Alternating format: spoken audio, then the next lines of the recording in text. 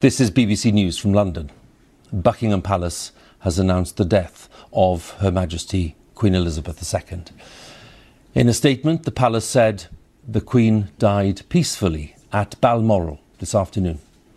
The King and the Queen Consort will remain at Balmoral this evening and will return to London tomorrow.